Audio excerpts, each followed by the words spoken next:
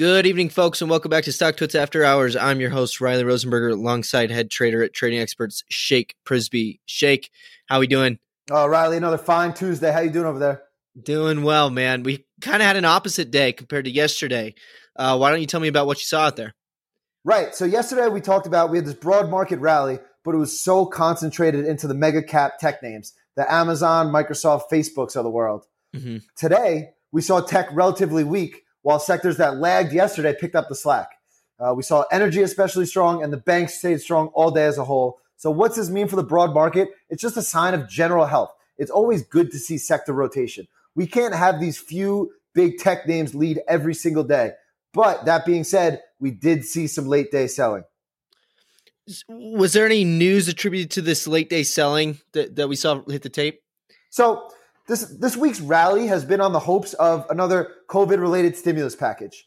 We're hoping to get it passed through Congress by the end of next week. But at the end of the day, Senate Majority Leader Mitch McConnell came out and said he doesn't expect anything ready in the next 2 weeks. So once this comment hit the newswires, that's when the broad market weakness started.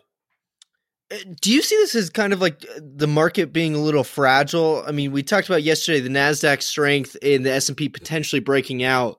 But if these comments came out and is kind of shaking the market down, I mean, what does that kind of say about the general health? I'm really glad you brought that up because when tech is leading, we generally don't see the market react so dramatically to something like this. However, it definitely shows the underlying vulnerability of the rest of the stock market. When tech takes a day off from leading higher, we did see that strength go to other sectors, but how strong are these names really if a few comments give up their entire daily gains in the last hour of trading? Right.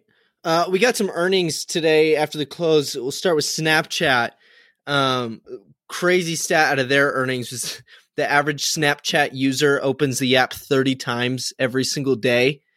That's a wild stat. That's a scary insane stat. What that stat goes to show you is that their goal in making these apps is to make them as addicting as possible. And they're literally releasing metrics showing so.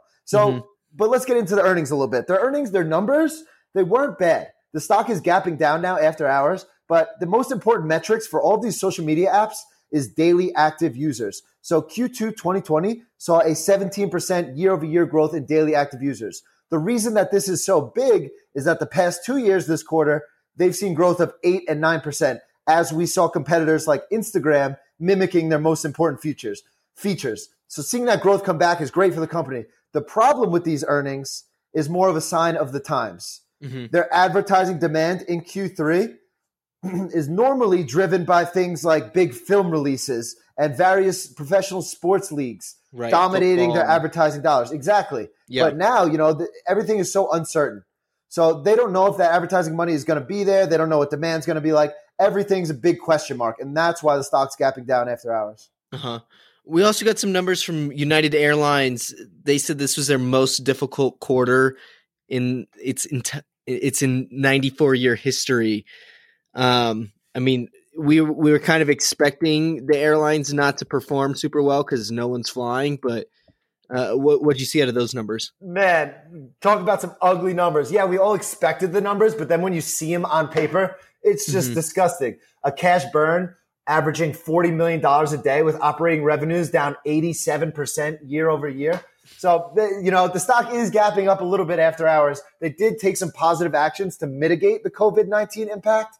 These actions, like matching their schedule to reflect the lack of demand, and they completed the largest debt financing in aviation history, over $16 billion at this point. And they also cut expenses across the board. So the CEO left the earnings call with this comment, and kind of shows you where airlines are at as a whole. They said this aggressive action will allow us to survive the COVID crisis and capitalize once consumer demand is sustainable again. So right now, the airlines, they're just happy to have another day at work. Right. We got some numbers from WeWork in New York. WeWork has a total of 9 million square feet.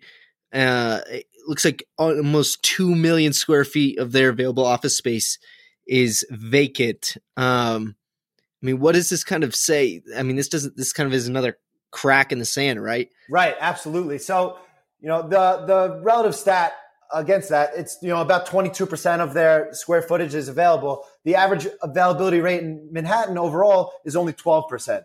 So WeWork is that cautionary tale of these mega unicorns where we saw this company valued, $47 billion the end of last year, and now they're just trying to keep their head above water. I can speak from a personal experience. I've been working at WeWork for a few years now. Once COVID hit, we saw a mass exodus of companies out of my building, and I talked to people working here. It was across the board. So, just a cautionary tale in these super mega unicorns, just really poor timing.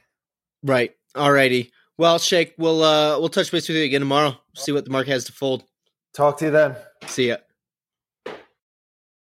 The podcast you're about to hear reflects only the opinions of the hosts. The podcast is for informational purposes only, is not intended to serve as a recommendation to buy or sell any security, and is not an offer or sale of a security. The podcast is also not a research report and is not intended to serve as the basis for any investment decision.